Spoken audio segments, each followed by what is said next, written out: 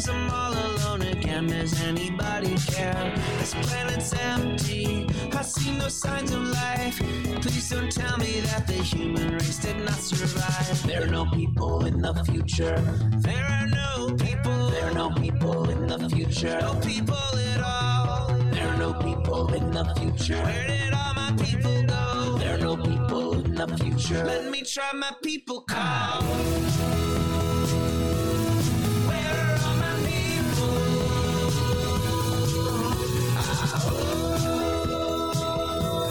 Where are all my people? I guess I'll fly away now. Hey, everybody, welcome.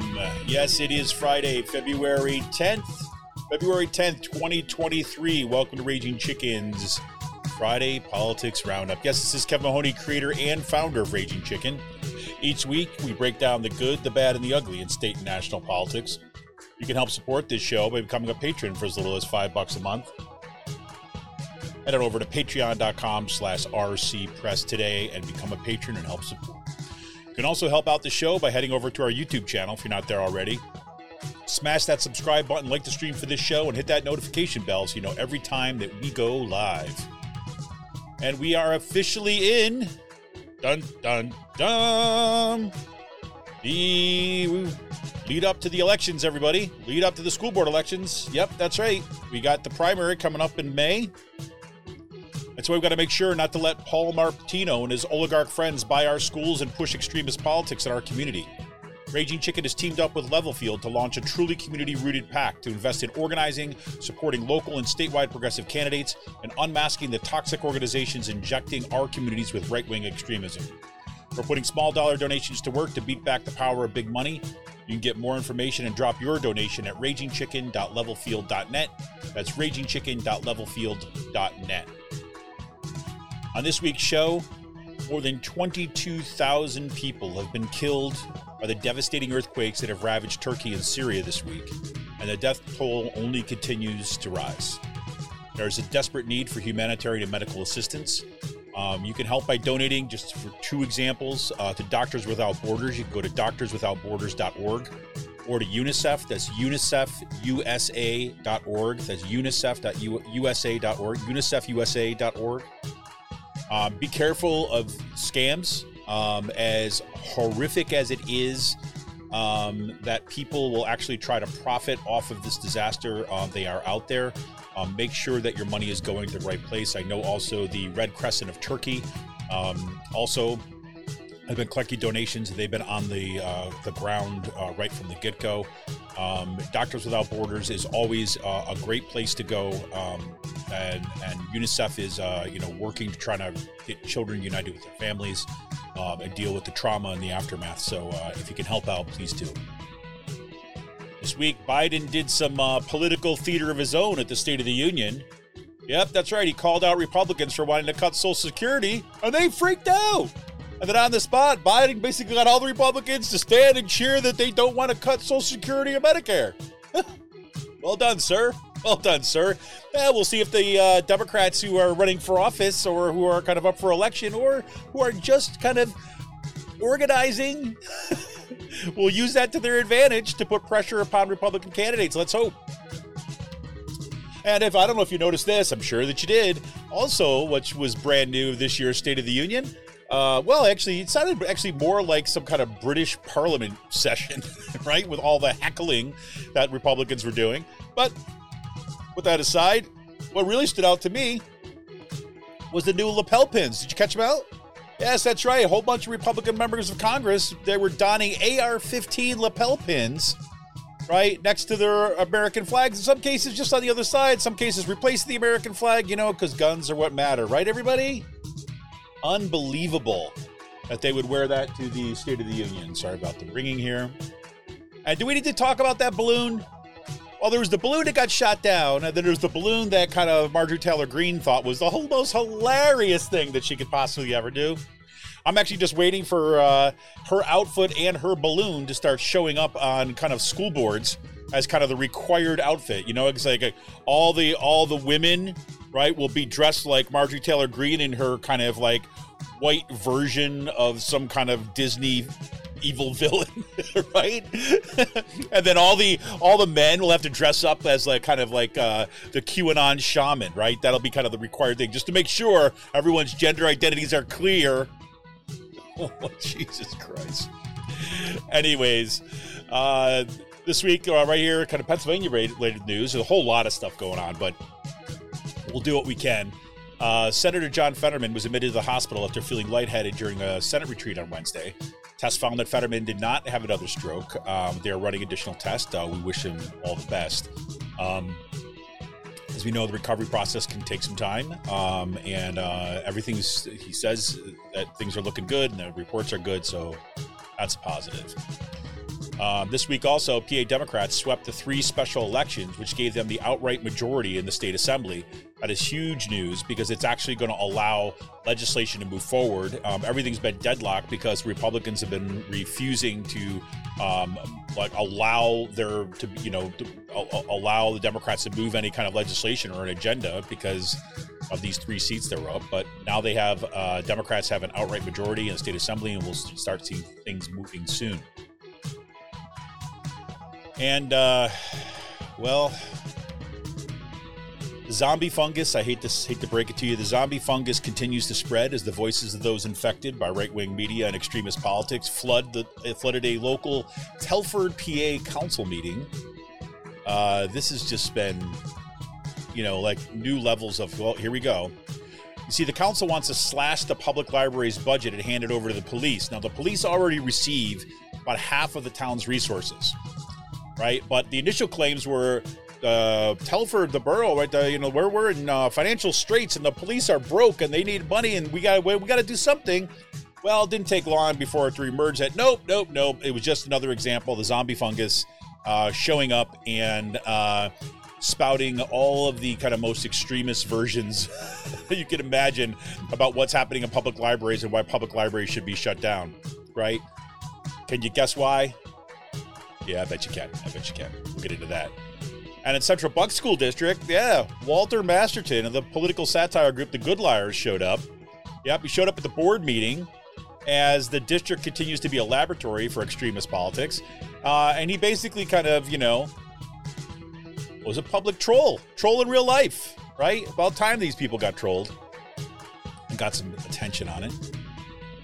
Masterton actually went to Twitter and he said, he goes like, the more I find out about what's happening at the Central Bucks School District, the worse it gets. So the more I find out, the worse it gets, right? And that's about right.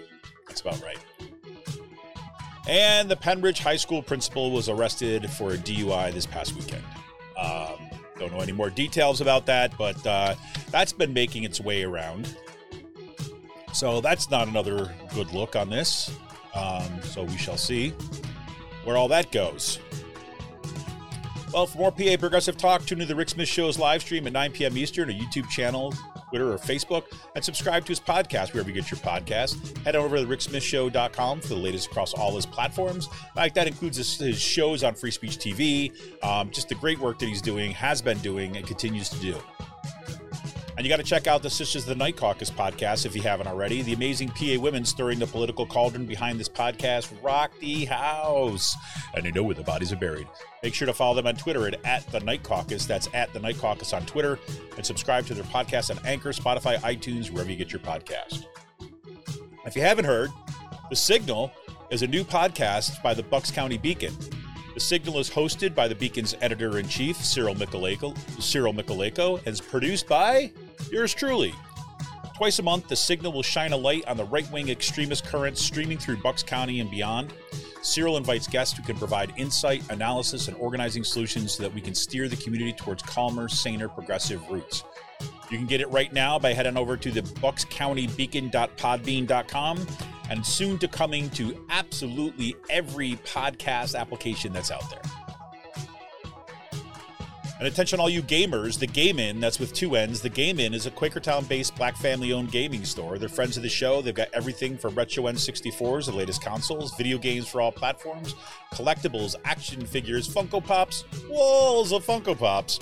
Kids get discounts when they get A's in the report card. You can't beat it. Check them out on their Facebook page and follow them on Twitter at The Game Inn. 2 N's. You got a question about a game, looking for something hard to get, shoot them a message or drop them an email at thegameinpa@gmail.com.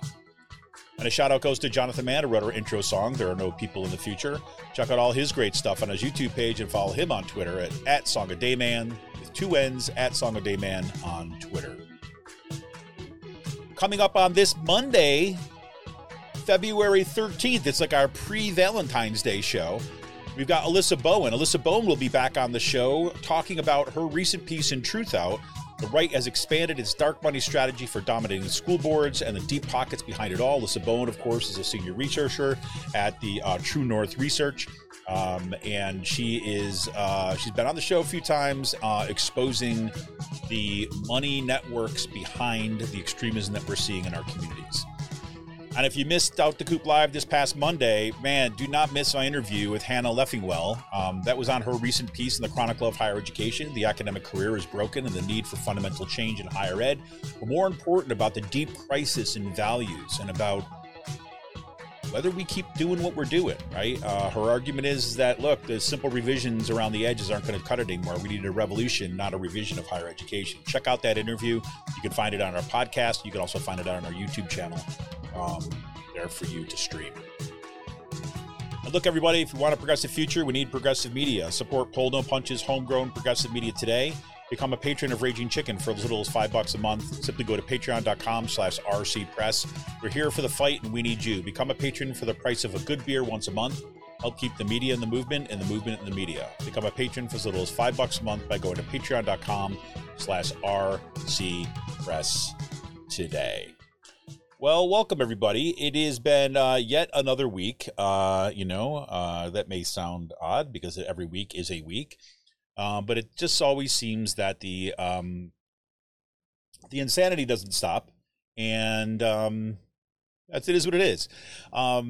This week, obviously, has necessarily been dominated by the news of the aftermath, really, of the earthquakes that devastated Turkey and Syria.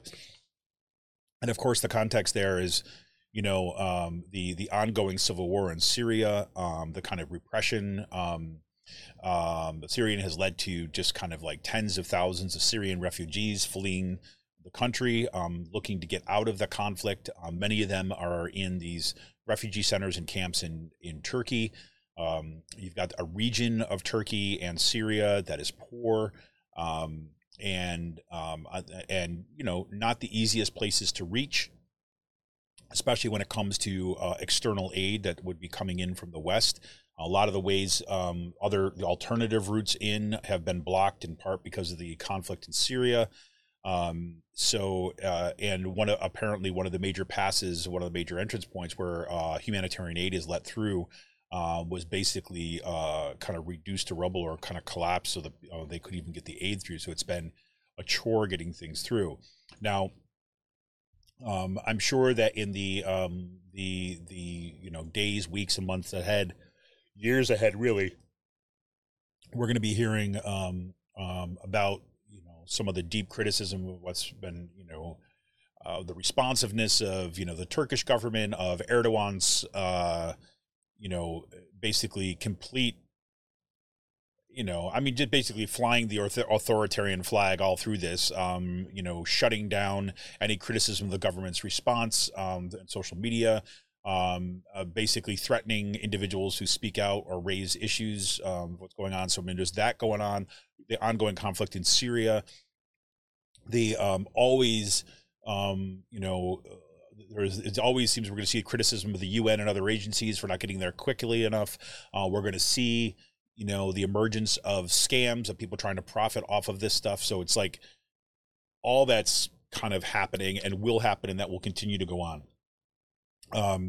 For me, the focus right now is so importantly on the people. And now I know it's, giving money just by, giving money doesn't completely solve the problem, but it's something that we can do. And just to make sure that if you're donating to anybody, that you're donating to a reputable organization. It's not going to be a fly-by-night thing. If you don't know the organization, not familiar with it, make sure you check it out. The two ones that I'm suggesting that people go to, these are some of my go-to folks in disasters. Doctors Without Borders Doctors Without Borders, they are kind of like, kind of the doctors who are always on the ground. They work in really difficult situations where you have natural disasters, where you have humanitarian crises, and regardless of political affiliations or all that, they are there to make sure that people get the care that they need in the midst of disasters. They're a fantastic organization, and so that's where some of my money is going. And also, you can check out, for example, UNICEF. Or I should say Doctors Without Borders. You can go doctorswithoutborders.org. You can put a donation there. There's a big splash page that'll come up, or you can go on UNICEF, and that's unicefusa.org. They're going to be working with children and families and trying to making sure that they're kind of reuniting children and families, giving the families the care that they need to make sure the kids have kind of access to food, medical care, and all that other kinds of stuff. There are many other organizations. I've also mentioned the Turkish Red Crescent has been on the ground from the beginning. So, do what you can. If you know of local organizations that Turkish or Syrian organizations, I know I was looking this morning to look for a place, and I just started a little bit too late to find it before the show. I know that there's a fairly substantial Syrian immigrant population in the Lehigh Valley. And so I'm sure that there's some organizations going to emerge out of the Lehigh Valley that are there. I'll try to kind of look those up after the show and put them in the show notes. So if you want to donate something that's going to be a little bit more direct than Doctors Without Borders or UNICEF and so on. So there.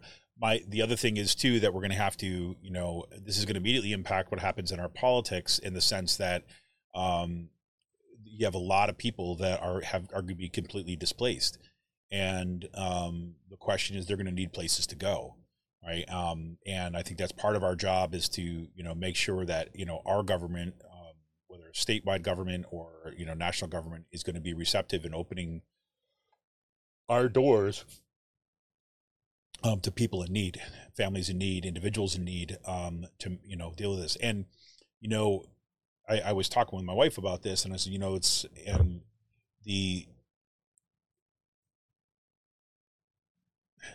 this is kind of one of those test moments, right, about what our future is going to look like. This is obviously a natural disaster that nobody caused this natural disaster. We can absolutely talk about how civil war, about authoritarianism, about lack of investment in infrastructure, about the ongoing kind of disparities between the kind of the West and the rest of the world. All this kind of stuff obviously plays into the factor. So every natural disaster is not simply a natural disaster, right? There's always systemic, political, historical effects that are going on there. But having said that, this is an earthquake. And not too distant future is that we're going to see scenarios like this playing out all over the world on a fairly regular basis as climate change gets worse. And this is one of these moments where we're going to kind of set a precedent for how we treat others in the midst of disasters that are not of their own making. Because if you recall, most of the people who are going to be who are going to be affected the worst by the oncoming climate crisis are going to be people who are poor, right? People in kind of developing nations, the global South, and they didn't cause this. They didn't cause the climate crisis. It's so this is it's another moment of reckoning. It's a different thing entirely, but. Right now, the number one thing is, see if we can, help get some resources to people who are going to be in need. I don't know if people watched the State of the Union this week. Oh, excuse me. I was tired this morning. Watched the State of the Union this week. I didn't actually watch it. I didn't. I just didn't really have the stomach for the theater and for the commentary and all this kind of stuff. So I went to bed early, but I did catch clips the next day. Heard some great kind of discussions of it, and whether it was by design or by accident, What happened on Tuesday night was amazing in the fact that Biden basically calls out that some Republicans, and he says, he's like even kind of, careful, more careful than I would like, right? But even careful, say like some Republicans want to sunset Social Security, make it go away, right? And they go all up in arms, right? Meanwhile, that language about sunsetting Social Security comes from a document that Rick Scott, the Republican who's like ahead of the Senate, kind of, what is it they call this, the Republican Senate Electoral Committee or whatever it is, the ones that are the committee that he leads to get Republicans elected to the Senate. That was on his document. This is what our platform should be: sunset all federal programs and make them have to revote for them every 5 years. All federal programs. Guess what are the biggest federal programs? Social Security, Medicare, Medicaid, to a certain degree, right? And so, no, the platform didn't say end Social Security, right? They did it. They couched it in language that is basically to try to pull one over on the American people by saying like, oh yeah, we're going to try to end federal programs, and look, if it's a good enough program, you can do it again, right? So basically, the idea would be that nobody would have to take a vote to cut Social Security, right? If they pass that, they pass a lot of sunset all federal programs. Guess what happens? After 5 years, all they have to do is not vote, to not pass another law to kind of keep Social Security going. And then it goes away in one fell swoop. And they never have to stand up and say, well, I didn't vote against Social Security. It's like, they're setting themselves up so they can have the cake and eat it too kind of thing. Right? So it's like in Republicans. Then you got like, what's his name? Oh God, I can't believe him. Mike Lee. Right? Mike Lee's sitting there like, I can't believe this guy's saying this. This is crazy. Right? Meanwhile, there's like video of him for like not too long ago talking to a room of donors, basically saying, if you don't want to cut Social Security and Medicare, I don't know that's what I'm here to do. Right? And then there he is, like shaking his head in disbelief that how could Biden say such a thing on the floor? It was like, my God. And look, if if you're over a certain age, right, and you're looking ahead to Social Security, you're pretty aware of who's trying to cut Social Security, right?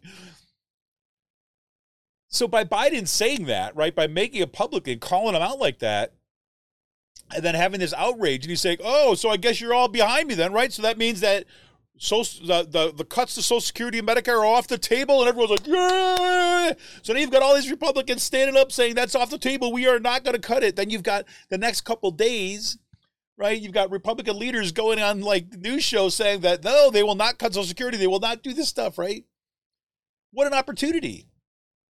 Right? This means that every single time that a Democrat runs for office, they got to remind their opponent of that commitment that they took on that day. No way they're going to cut this. Matter of fact, we should expand it, right? This is a point that Sam Cedar made on the Majority Report this week. Absolutely. Right? The next move, you want to say, what do you do with a moment like that? You said, I am glad that we're finally at a point that we can put to rest finally the idea that we should cut Social Security and Medicare. We're at a point where, our seniors have been taken care of. You know what? And if it's good enough for our seniors, right, it should be good enough for everybody, right? That's why we want to expand Social Security. We want to expand Medicare, right? Instead of staying, when are we going to bring it down to 45, when you start, qualifying for kind of Medicare. Let's see the kind of buy-in. Matter of fact, just extend it to everybody, right? They have the opportunity to kind of like take that momentum and push it forward, right? And make the Republicans make their arguments. Where meanwhile, right, Democrats could be making the argument for things that people want, right? And let the Republicans be the ones who come out and say like, well, nope, sorry, you can't have your pony. Kind of like what Hillary Clinton did. Remember that when Hillary Clinton did that? So that Bernie was promising everyone a pony and you just can't have a pony. Unbelievable. But anyways, make the Republicans make that argument, right? The Democrats can keep the momentum on this one. So like all good on Joe Biden for his handling of that. He didn't get rattled by the heckling at all, right? Which I think that he actually enjoys that.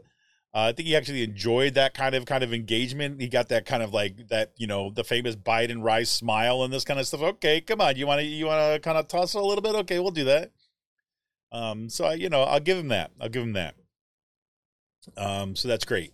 And then we also saw at the State of the Union that Republicans are trying to kind of double down on the gun issue by donning AR-15 lapel pins at the State of the Union.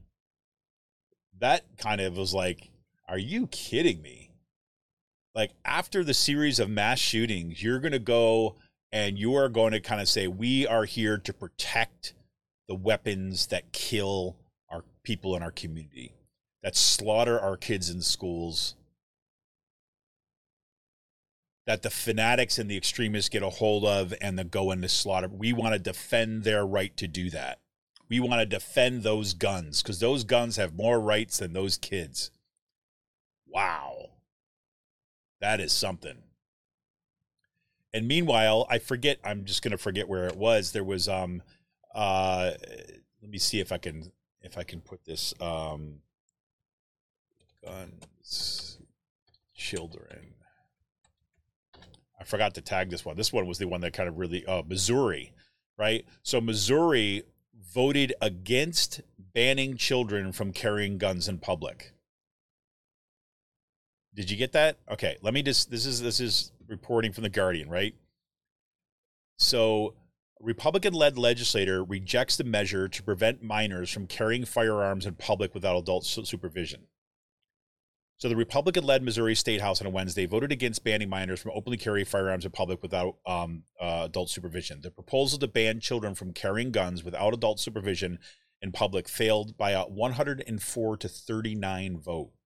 Only one Republican voted in support. A Democrat, Donna Behringer, said police in her district asked for the change to stop 14-year-olds walking down the middle of the street in the city of St. Louis carrying AR-15s.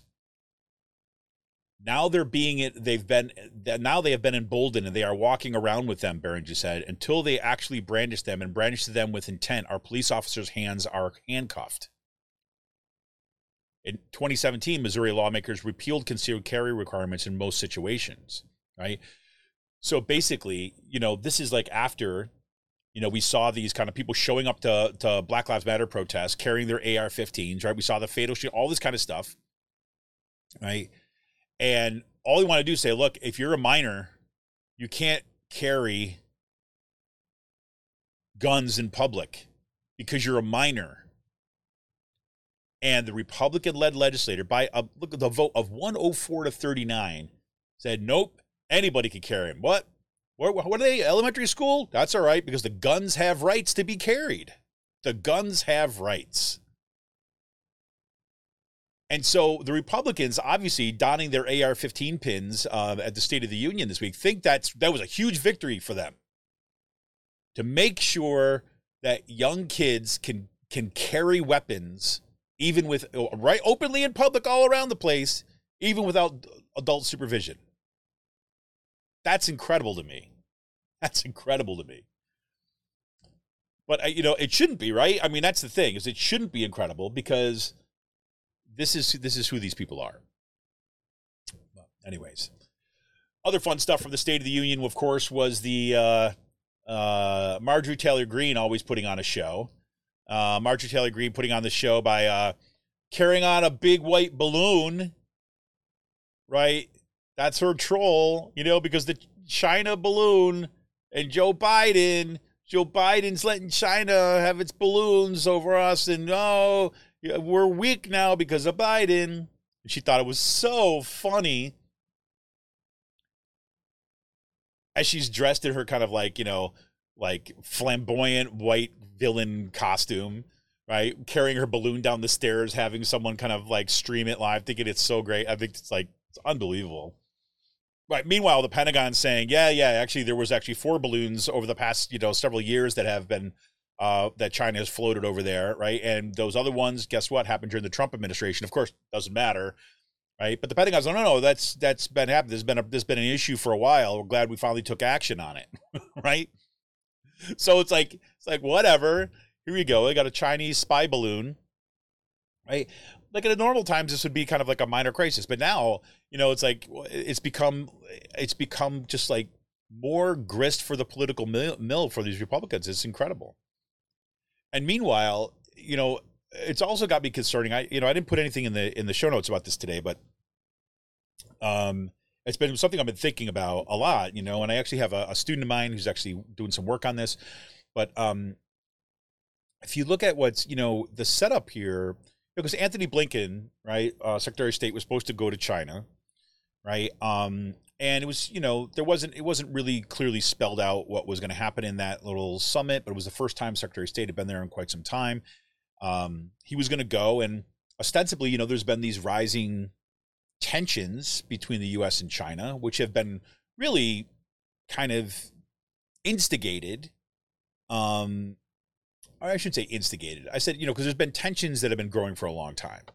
But the Biden administration seems to be willing to, want to kind of play tough with China, right? And kind of want to, do that kind of stuff and kind of try to play like, yes, we want to be friends, but, it's also convenient to have you as kind of like the replacement for the Soviet Union in this kind of narrative that we're still working with, because we don't have a new one yet. So it's been interesting. But, after this whole balloon thing, you got, of course, the rhetoric kind of ratcheted up from China and from the U.S. And then more importantly, what happened after that was the U.S. gained like an additional 4 military bases. I don't know if all of them were in Singapore or if just 3 of them were, but, basically strengthening this kind of ring of military bases kind of around, around the China seas. So not Chinese, but the sea around China is what I mean to say. So it's, ramping up more kind of military kind of engagement is, is concerning. And so you have that happening at the same time that we're seeing that, the war in Ukraine is over a year old now and continues. That you have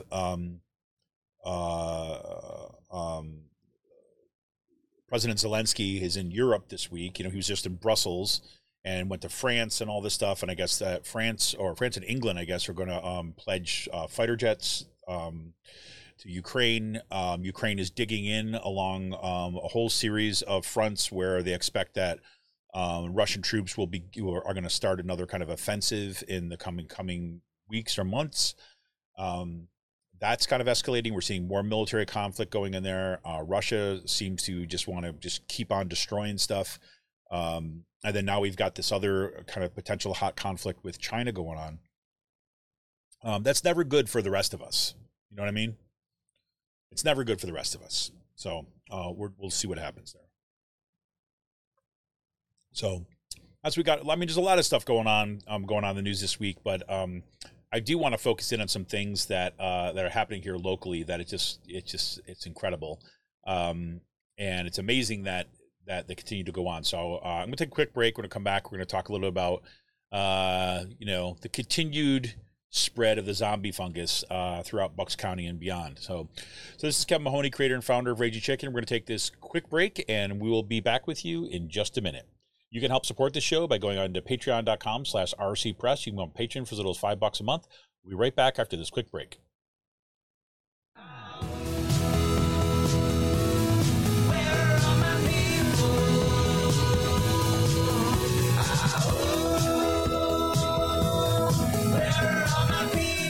I'm Rick Smith, and this is Labor History in 2.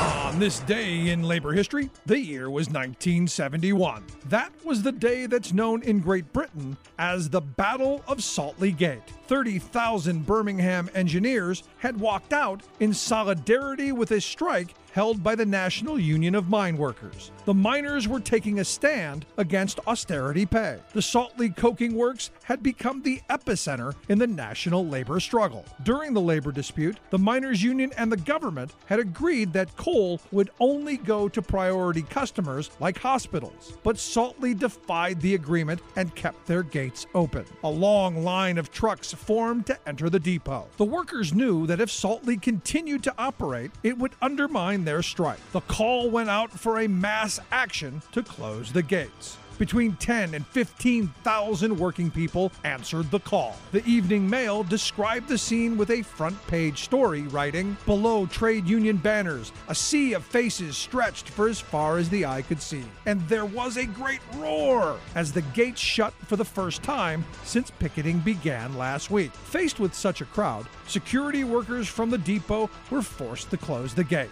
The crowd erupted with a cheer. Arthur Scarhill, president of the Miners Union, climbed onto a roof to address the crowd, declaring, "If working people are united, they can achieve anything." The victory was a turning point. A little over a week later, the government had agreed to a pay raise for the miners. A solid wall are we. Close the gates, close the gates.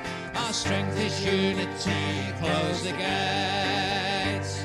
We marched across the years through hunger, doubt and fears. We are the engineers. Close the gates, close the gates. Like what you hear? Check out more at laborhistoryin2.com.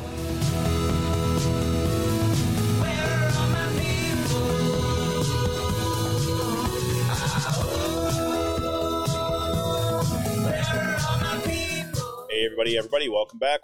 This is Kevin Mahoney, creator and founder of Raging Chicken. Here to dive in is what's happening here in PA. Obviously, our thoughts go out to John Fetterman. Senator Fetterman was admitted to the hospital after feeling lightheaded during a Senate retreat on Wednesday. Apparently, he's doing okay, but he's still kind of in recovery. We're running some additional tests to see what goes on. I mean, not only is it something about Fetterman itself, it's also, the balance of the Senate. So it's fairly kind of significant and important for here. But, got to say that in some of the statements that Fetterman has released since then, I mean, it's really, I think it's really good to see that he continues to not kind of back away from kind of a stroke, but actually sees this as a way to kind of further shed light on the kind of the importance of kind of recovery in this time that there's going to need in the care, how kind of strokes impact people, and, wish them the best. Big news in kind of electoral politics here in the state. So, of course, there were 3 special elections in Pennsylvania on Tuesday, and the Associated Press called them fairly quickly because, and they were kind of strongly Democratic seats. There was a death of one one representative, and Summer Lee, of course, is now kind of in Congress.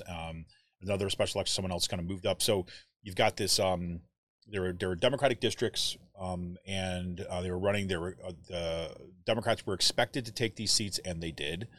So which is good. So now you've got, in the 32nd district, you had Joe McAndrew. He's a former executive director of the Allegheny County Democratic Committee. He defeated the Republican challenger. The seat was it was the guy from Tony DeLuca, and Tony DeLuca had died this past October from lymphoma. He was actually the longest serving member of the Pennsylvania House before his death. So that was one of the districts that was up for special election. There wasn't enough time to run an election after he had died to have that election in November. So Joe McAndrew won. In the 34th district, Abigail Salisbury, she's a Democratic lawyer. She won against her Republican challenger. And it's kind of notable, too, as well. She's a lawyer, and the challenger was a security guard and former police officer. But thank God that she won this. Salisbury is going to fill the seat of Summer Lee because, obviously she was the most progressive person that we had in the state house, that she basically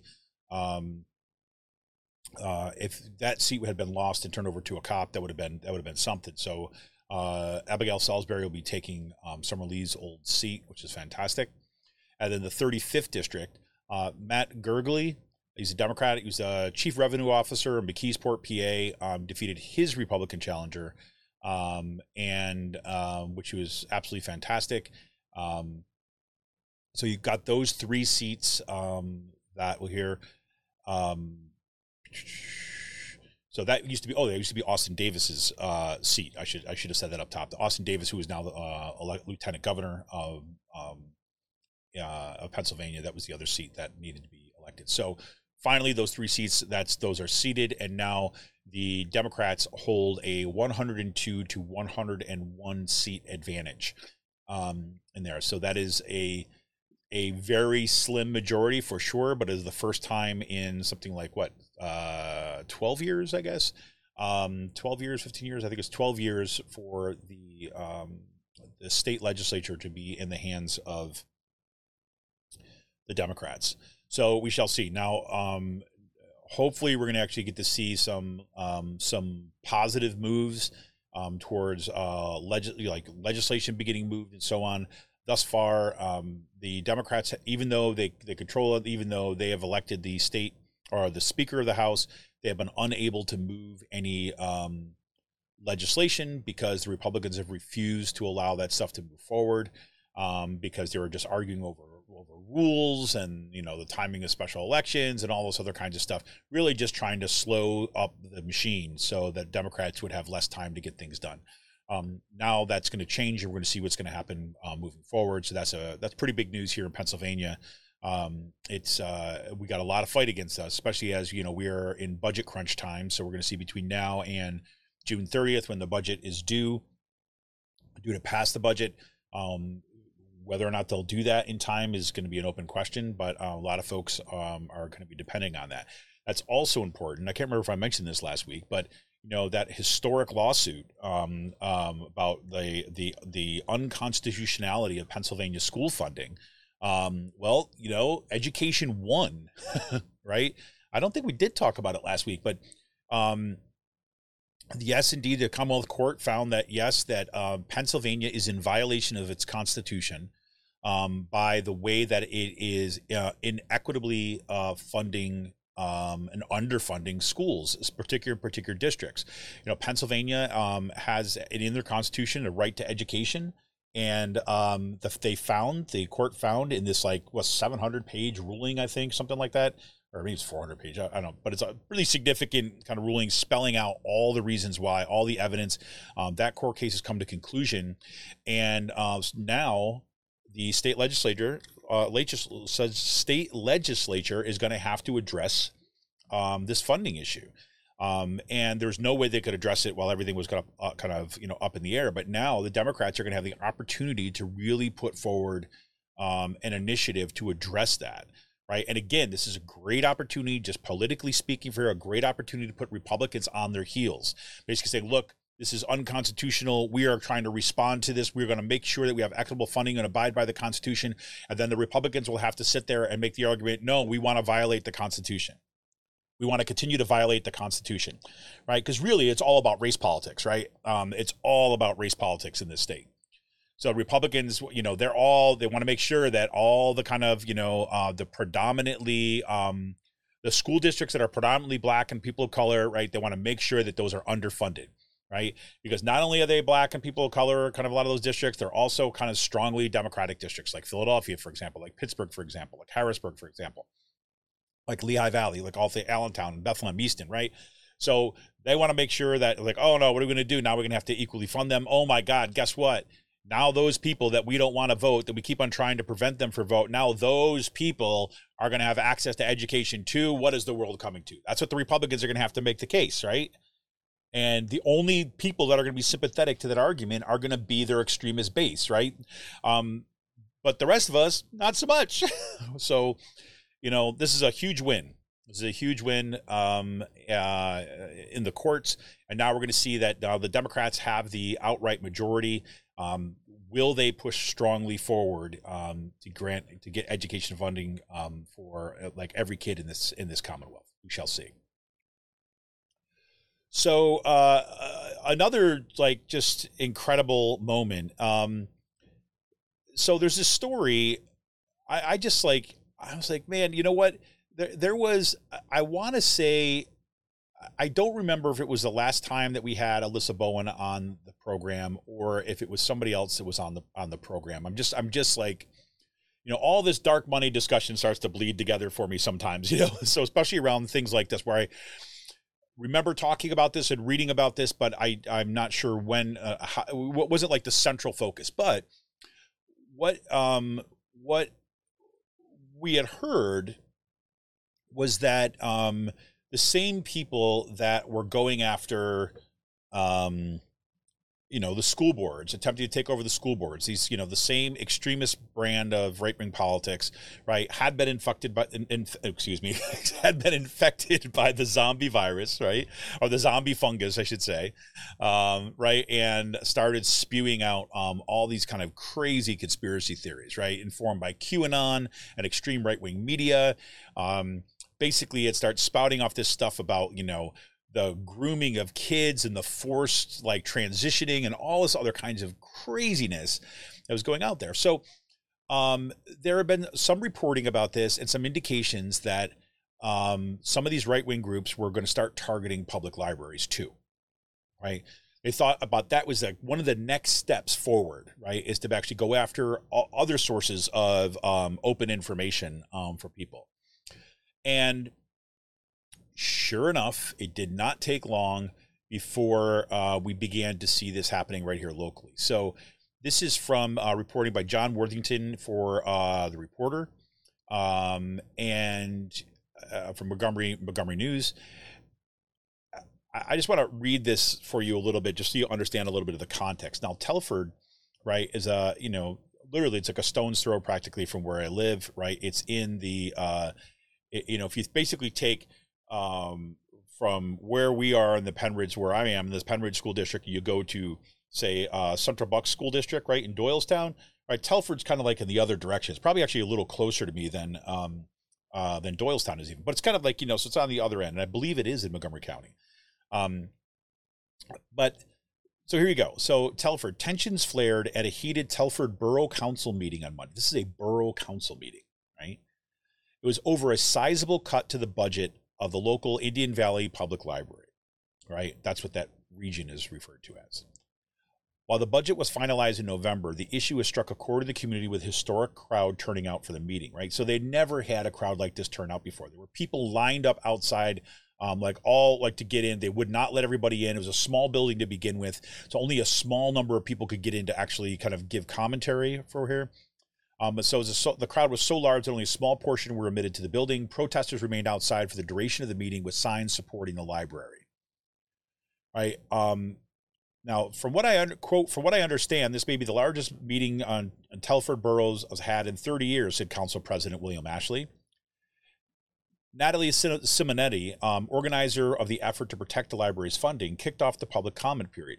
She revealed that she is a survivor for childhood sexual abuse and advised concerned residents to spend their time actually helping child sexual abuse victims. She then pulled out a Bible and read a verse from Genesis in which the townsmen of Sodom threatened to rape two angels, staying at the home of Lot, who offers his virgin daughters to them instead. Quote, "Is this pornography?" Simonetti asked. No, because context matters. She went on to accuse Councilmember Robert Jacobus of writing an email about a plan to defund the Indian Valley Public Library due to its promotion of the LBGT agenda. Now, in response, Jacobus admitted to writing the email but claimed that it was altered, and then he presented a report accusing the library of showing illicit activity to children, including instructional material on gay sex, which he argued can cause anal tearing. I'll talk about that in a second. So he went into this. So now here's the thing. What happened initially is the council basically said, "Oh, we have to cut this budget because we have no money. We have to cut this budget because the police need our money." Right. And, the police, as I said at the top of the show, they already receive half of the borough's total revenue, right, goes to the police department. Right. And this is nothing but. Right. And so here's someone that got up and kind of talked about wanted the budget cut. Tried to kind of say this was Caitlin Durstein, right, expressed support of the budget cut, arguing that the library has been overfunded at the expense of the police force. Right? I don't think I've ever encountered a library that's overfunded, right? They're always making do. She further accused the library of having a one-sided agenda and asked the council to pause the library's funding until council members from local municipalities are represented on its board of trustees. Do you see what they're trying to do? They're doing the same thing. They're trying to every kind of place of access to free information, open information, right? Critical information, they want to now control. And the organization on the right has been so effective, right, in teaching folks, teaching like these people, these ground floor folk, grassroots, quote unquote, like folks, to basically know what you need to do is you need to be on those committees and you need to be the majority on those councils so that you get to control the agenda. And that's exactly what they're doing. Durstein was really upset, you see, because she said, any municipality that's giving to the library should have a say by the elected officials that are there, said Durstein. Quote, it's hard walking into a library that constantly has displays that are only one agenda, but they can't even wish us Merry Christmas on Facebook when it's Christmas time. I can't even believe this is real. Can you believe we're actually living in this time? This is what is happening in our borough council meetings? They're trying to defund. Now they're trying to again, it's like this. Okay, they said there was a group of people on the left that said defund the police. So what are we going to do? Oh, tit for tat, we're going to defund the libraries because those people like libraries. So we're going to defund them. Right? It's just pretty amazing. Right? So he's like, it didn't take long. Well, here, the funny thing is that because the borough council tried to pretend that this was about lack of funds. I mean, they couldn't even contain themselves, right, for this. But I want to give you a sense of the kind of things that were being said at this borough council meeting, just so that we're all remembering this, okay? And to say that this is how this is why I'm calling it the zombie fungus, right? Because it has been spread through this infection, this infection that caused by this kind of extreme right-wing media.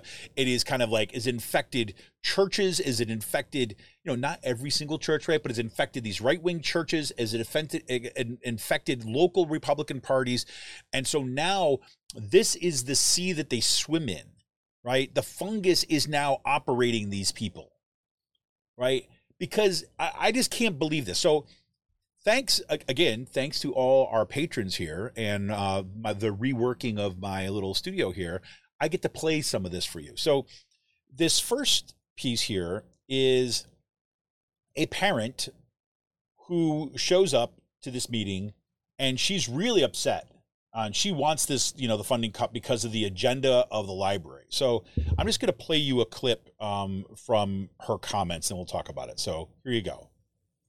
So it's the children's section that I am very deeply concerned about, and having a library associate to read a book and explain in a toddler story time, swooning. I just can't imagine trying to then have to teach my son words that he doesn't need to know about. And yes, in school I did learn and hear words, and then you ask your parents and they say, no, that is not a word that we say in this house, what have you. What is swooning? Can you just tell me what swooning is? So it was in the context of a prince, and the princesses were swooning on him and throwing themselves. Okay, and they explained and expressed that these women are throwing themselves at the prince. I never had that happen. So you got that? So there was a book in the children's section that there was a part that there's the word swooning was used. That women or girls or princesses were swooning over the prince. Okay? Now, let's be clear. Her objection was not that we should not have books in the library that represent this kind of gendered behavior where women or girls are somehow kind of so caught up over this magnificent man that they should nearly faint at his feet, right? We should not be supporting those kind of gender stereotypes. No. Right? No, it wasn't the woke mob, right? Book, right? That's not her objection, right? Her objection is not that, and again, you got the people who are kind of whatever, I don't know, left of crazy are like, what? And the one guy in the audience, if you heard him say, basically said, wait. He's like, maybe she doesn't understand what swooning is, right? Maybe she's like, so says to her, can you tell me what swooning is? What is swooning? And she describes it accurately, right? So she did know, but somehow, even the kind of like hint at, I don't know, some kind of like sexual attraction. I don't even know. Like, I mean, it's like, that is too much. And that is just too much for her delicate son's ears, that she does not want those words used in her house. And now she has to have this conversation with her son about the word swooning. Now, look, the point here is that I believe that woman saw this kind of connection, right? Because I think that is the kind of, to use my academic language, the discursive environment, right? That's the conversation that she is having with others in her family and her community. And it tells you who's in that community. They're looking at everything. Everything becomes about sexualization now. Anything that they see is about the corruption of children because they've been taught to believe this. And I know some of those churches down there in Telford, and I know some of the people that come out of those churches down there, and I've heard what they've had to say. And it's this similar kind of stuff. I think I told the story before. This is not in Telford, but it's right on the border with Telford. I went to a CVS to get one of my vaccines, right? It was one of my boosters. And ended up having this kind of argument with the guy who gave me it was the pharmacist. The guy who gave me my vaccine tries to get me involved in this conversation that's about this anti-vaccine government conspiracy stuff. This is the guy giving me the vaccine. He's from that same area that this woman is so concerned about the swooning, right? I mean, I listened to that several different times, and I'm like, wait, I can't be understanding this correctly. And then, but nope, that's it. Just like that guy said in that audience, wait. You just tell me what swooning is? And she explained it correctly, and you're like, people just like, I don't know what to do with that. I mean, that's the degree of censorship that they're talking about. They believe there's a children's book that talks about a princess or a woman, say, swooning before a prince. That's intense. I mean, that's deep. Like, the fungus is fully penetrated at that point.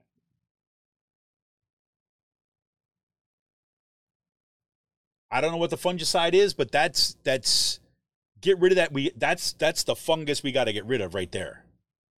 Because what's coming out, I don't believe that, not just that woman, but, and I don't want to just pick on her because it's not, it's not just her. I want that. I'm not playing that because I just think we should all like make fun of her. Like, that's not the point. The point is that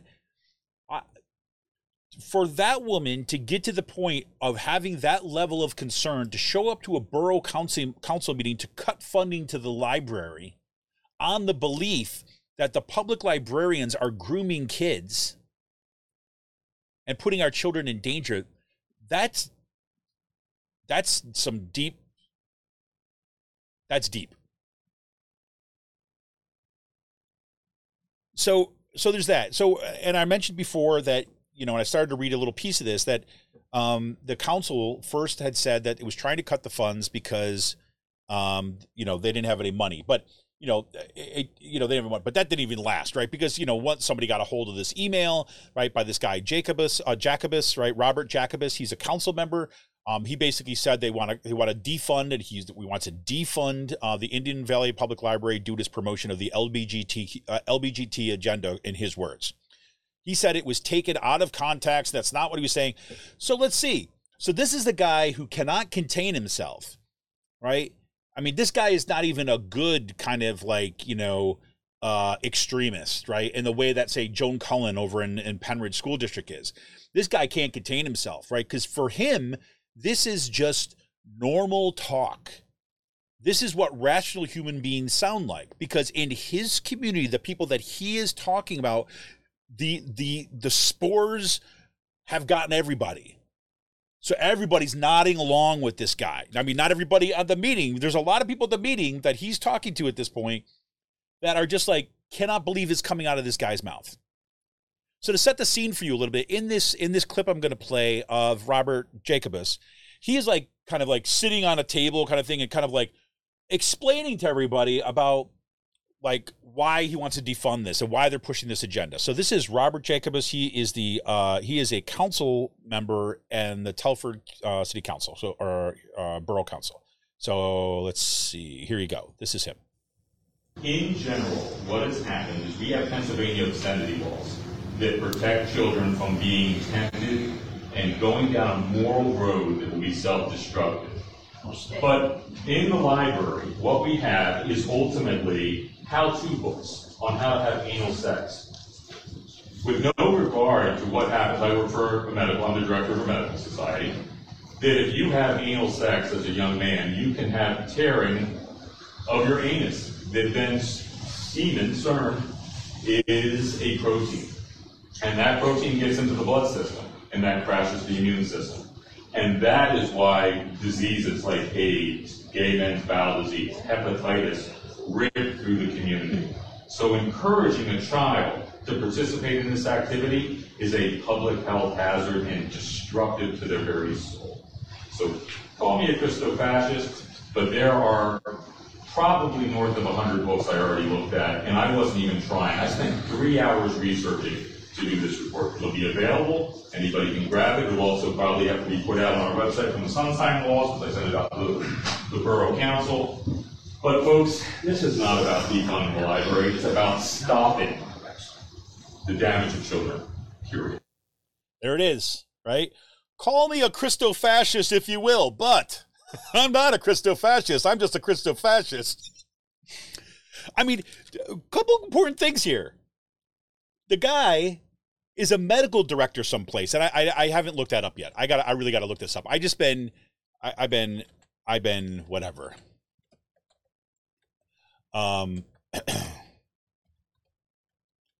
Anyways, but he's a borough council member, right? At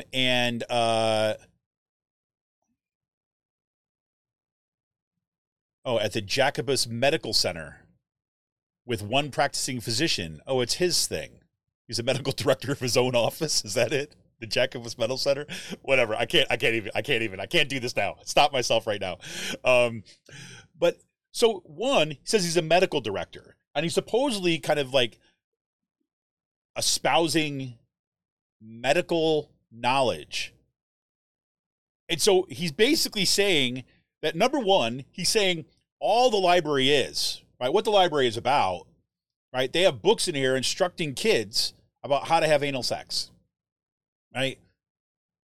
And God knows what the hell book he's talking about, but we shall see. So what he said, so he's like, I got filed this report. The report's going to be available. I spent 3 hours researching anal sex. It was a long 3 hours. Whatever. But he's like, so he finds this, and then he says that, well, the semen is a protein and it gets into the bloodstream, and that causes, like, you know, immune systems to crash, and then therefore they're hurting kids, and like, holy crap.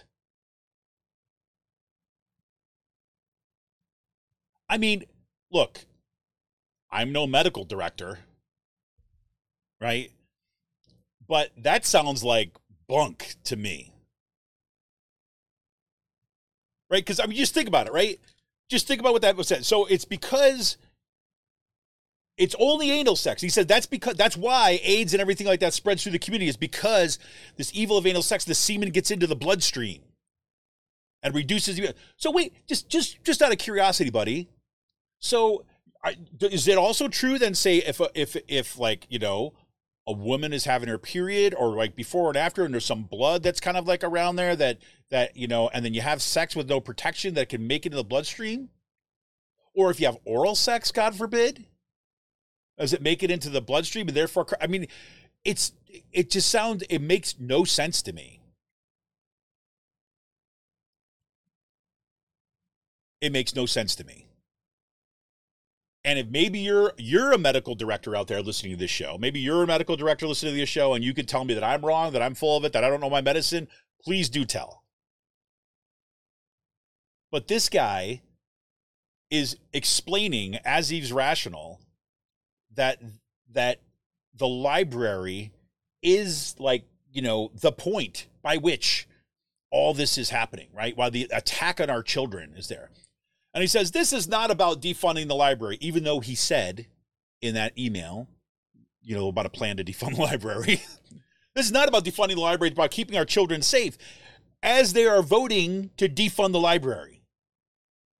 What's on the table is not his like supposed report. What's on the table is the budget cut. This is not about defunding. Then what the hell is it? I mean, this is Telford, Pennsylvania, everybody. And I'm telling you, it is something to live in this area right now. It is, I lived in rural Ohio for a while, right? And it was pretty damn conservative, and it was very conservative at the time, like in that area. I have never been around this degree of just disinformation bred conspiracy nonsense. I mean, this is just so far off the charts. And yes, I know historically, right, there have been these periods of time where other conspiracies have taken hold and all this stuff. There's a long tradition of that in American history. But holy crap. This is how effective the right wing has been in kind of like spreading their spores, right? About spreading the zombie fungus to their, whoever they can find. The infection is deep, folks. And now what does that mean? Part of the good news of this, right, is that unlike some of the other challenges that we face, like, for example, climate change. Like climate change, in order to address it, it's going to require a reorganization of our society and an unprecedented collaborative effort at the kind of national and international level. Like there's nothing, I mean, we can make small changes locally, right? And contribute to a positive solution, right? And we should. Right. But that is like by necessity and definition a global problem. Right. What's the good news, if there's any, about this kind of like, this level of zombie fungus kind of infection of our municipalities is they are in our backyards. Is that the people that are voting, the people that are showing up at these meetings, our kids are in these schools. Our community members, our seniors, whatever it might be, are using those libraries.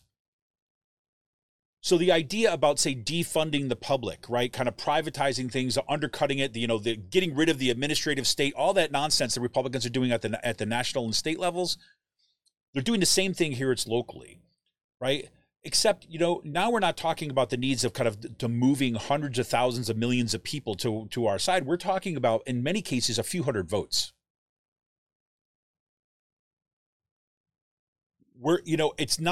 It's one thing to have to show up to a national protest in DC, right? Or to drive out to Harrisburg, right, in the middle of the day for some kind of, for a statewide thing. It's a whole different thing to drive down the street to your local council meeting. And this is, I think, again, I think this is what's been happening.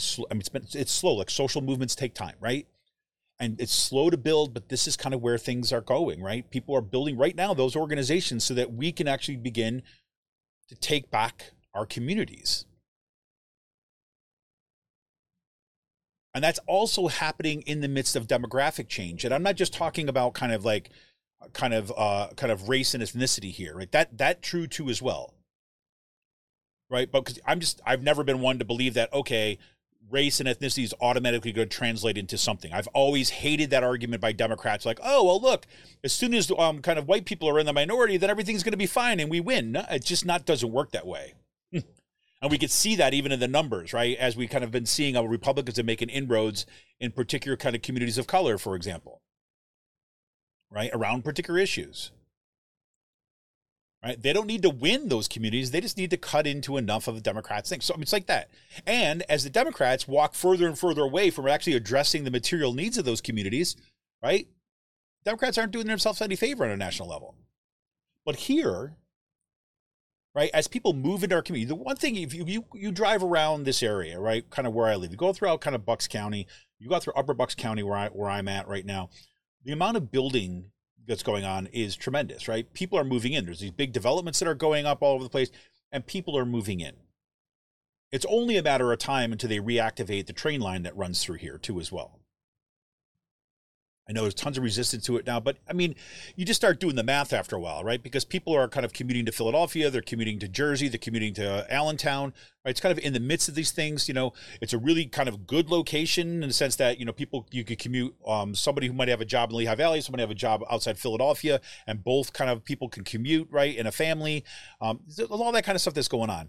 And so this is kind of a quote unquote a desirable thing. We have 3 breweries in the area, right? It's been attracting a kind of more, let's say, open community, right? I'm not even necessarily going to say progressive, but there's more folks that are kind of like, you know, used to the not craziness, right? Not to say that there's not a lot of right-wing stuff here, because there is. Mastriano won our polling place, for example, right? So let's just be clear about that. But the tendency is in the other direction, right?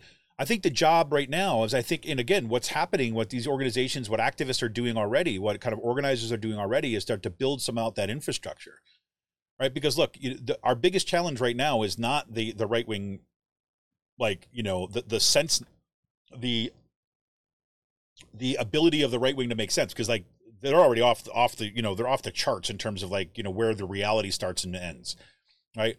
Our challenge is like something much more rudimentary, which is something like lines of like, look, most people do not pay attention to school boards and city council meetings, right? And that the further, you know, my experience has been the further left you go, right, the more you don't pay attention to the locals, right? There's been a long-term trend to pay it, you know, that where, say, Democrats and liberals and progressives tend to pay attention to national politics, you know, to a lesser extent, statewide politics, but local politics, they don't. Right. And it's, you know, and again, it's ironic that it's more difficult to, you know, to find out things about your local, what's happening in your backyard than it is at the state level or the national level. But that's nonetheless where we're at. So that's the good news, right? It's manageable. Right. The bad news, of course, not bad news, but the challenge, of course, is that, you know, you have only so many people, right? You know, you're talking about a smaller group of people too as well. So it's about to expanding and kind of deepening our numbers around the ground too. So there you have it. But I could not resist playing you some of that audio, right? For that. So a little bit on a lighter note, in Central Bucks School District, you had another school board meeting, and of course, there, you know, everything's, again, it's a laboratory for extremist politics over there in Central Bucks, and of course, there's lots of money behind it. You know, that's exactly why that, you know, we teamed up with Levelfield to start this community-rooted PAC. Right. Again, if you want to support our efforts there, you can go to ragingchicken.levelfield.net. We've got the primary coming up, municipal primaries coming up in May. And so we're going to see who the candidates are. We're going to find out who's running. And then we're going to do what we can to kind of put our support to kind of returning some sanity to our communities. And to push back against this kind of like, you know, onslaught of kind of extremist money that has been flowing again. But anyways, that takes me away from my point. But to give you, you know, yet another sense of like how Central Bucks has been kind of starting to play in this kind of national audience. I already mentioned to you, you know, Walter Masterson, from the Good Liars, was on Twitter basically saying, you know, the more I learn about what's happening at Central Bucks, the crazier it is. Well, he showed up this is kind of what they do. If you're not familiar with the Good Liars is they will show up at different kinds of events, right? They will kind of infiltrate the crowd as like supposedly a right-wing person, as a supposed supporter of the extremists, and then will kind of just like put on the satire button, right? So he basically shows up. Nobody knows he's coming. He shows up, right? They got the film rolling, and there he is, and making his public comment. And then after he says, I'm worried about the the indoctrination, right? Of our kids, because, I walked in, I saw a children's book that had, 2 male penguins holding hands. I mean, come on, whatever. I can't believe that's going on. Right. And then, he says, whatever.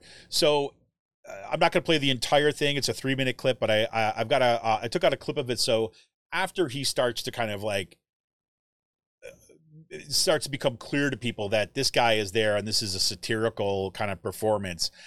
This is how he brings things together. So again, this is Walter Masterson. I don't know why I always get his name like that. Walter Masterson of the political group Good Liars at the Central Bucks School District School Board meeting.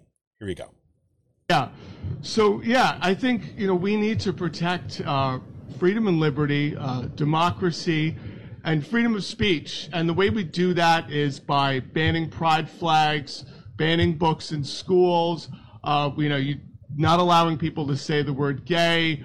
I want, we get like a schedule, women need to report their menstrual cycles, all that, just so we can preserve, our wonderful democracy. There it is, right? In a nutshell, there's what it is. And again, his performance, I think, is pretty effective, right? And it's just been going crazy on social media too, as well. So, sometimes, having someone coming in a little kind of outside the box, right, with this kind of performative way, kind of demonstrating the absurdity, can be very valuable. Because we have to recognize exactly that point, right? Is that the people that are advocating for these insane policies of censorship, and like you mentioned there, we have now these like want to have women having to report their menstrual cycles, like in Florida and things like this, because they're banning abortion, want to making sure that nobody's having an abortion. I mean, shit like that, right? To basically increase the reach of the state into kind of women's lives and bodies is just insane. So he brings it up, right, to kind of like demonstrate the absurdity and the contradiction in the midst of this was a good thing to happen, I think, right about now. I think it's going to help put some more attention on what's happening in Central Bucks in this region, so that's great. Last thing I want to say for today is that we just got news this week too as well that the Penridge High School principal was arrested for a DUI this past weekend. And it's not a good look for the school, I have to say. And it's just, it's like one more thing in the Penridge School District that is just decimating, like the school's ranking and its reputation and all this other kind of stuff, for here. And, I don't know anything about this guy, so I don't want to kind of like try to, make this a personal thing. I'm just going to say that just yet another thing that showed up in the local police blotter. Was like early Sunday morning, like, 1 a.m. or something like that. That happened. And that happened at the same, that news comes out. And of course that's circulating like wildfire through the high schools and junior highs and everything like this. And that, and then I happened to go to a Penridge High School meeting last night about kind of curriculum, not for this, but, for incoming students and things like this. It was kind of like a welcome to parents of the high school kind of thing. Right. And it was a little tough to see, like, I think she was the assistant superintendent, being up there, congratulating our wonderful school board, as I believe how she put it, for all the things that they do for us and give us, right? Which was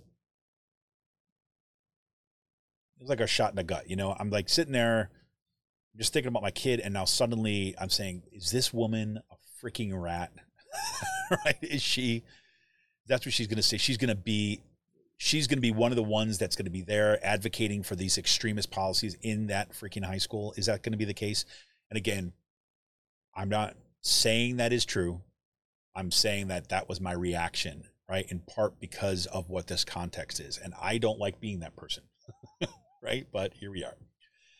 Anyways, everybody, this is Kevin Mahoney, creator and founder of Raging Chicken. Thank you for tuning in today. Want to remind you that Monday night at 7 p.m., we'll be back on Out the Coop Live. We'll have Alyssa Bowen back on the show. Alyssa will be on the show talking about her latest piece that is basically, it's called The Right Has Expanded Its Dark Money Strategy for Dominating School Boards. How timely is that? I also am looking forward for everybody to be able to check out the latest episode 2, I guess, of The Signal from the Bucks County Beacon. That'll be coming out next Wednesday. Remember, The Signal is there twice a month, and Cyril Michaleko basically invites folks on. He has a kind of an interview. The podcast runs about a half an hour or so. I'm producing the show. So it's a really great show. Just finished doing some of the production on it, and that episode is going to be coming out next week. I hope you look forward to that. Make sure that you head on over to buckscountybeacon.podbean.com and make sure you kind of subscribe for there. And just know that when you launch a new podcast, this is kind of background information for everybody. When you launch a new podcast, in order to get your podcast listed on, for example, Apple Podcasts, Google Podcasts, Podbean, or not Podbean because that's where it's hosted, or like Stitcher or Spotify or all that, you have to have your first episodes up there running for a bit before, and so they can review it and before they kind of accept it onto the podcasting. So that's the only reason why it's not up and running on every place possible, but that will happen very, very quickly. It's probably after we get that second episode up, I think everything's gonna be good to go. But for now, head on over to buckscountybeacon.podbean.com to check out, listen to the first episode that came out last week, and make sure you're all subscribed and ready to go for this upcoming week, so you can hear episode 2 of The Signal from the Bucks County Beacon. All right, everybody, this is Kevin Mahoney, creator and founder of Raging Chicken. I want to remind you can help support this show by heading over to patreon.com/RCPress today. I wish you all an awesome weekend. It is going to be one of those surprisingly warm weekends in the 50s right now because it's February. But, you know, that's the world we live in now.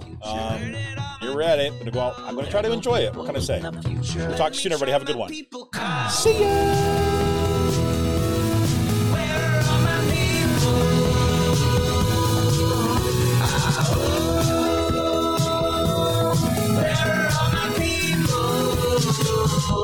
I guess I'll fly away now.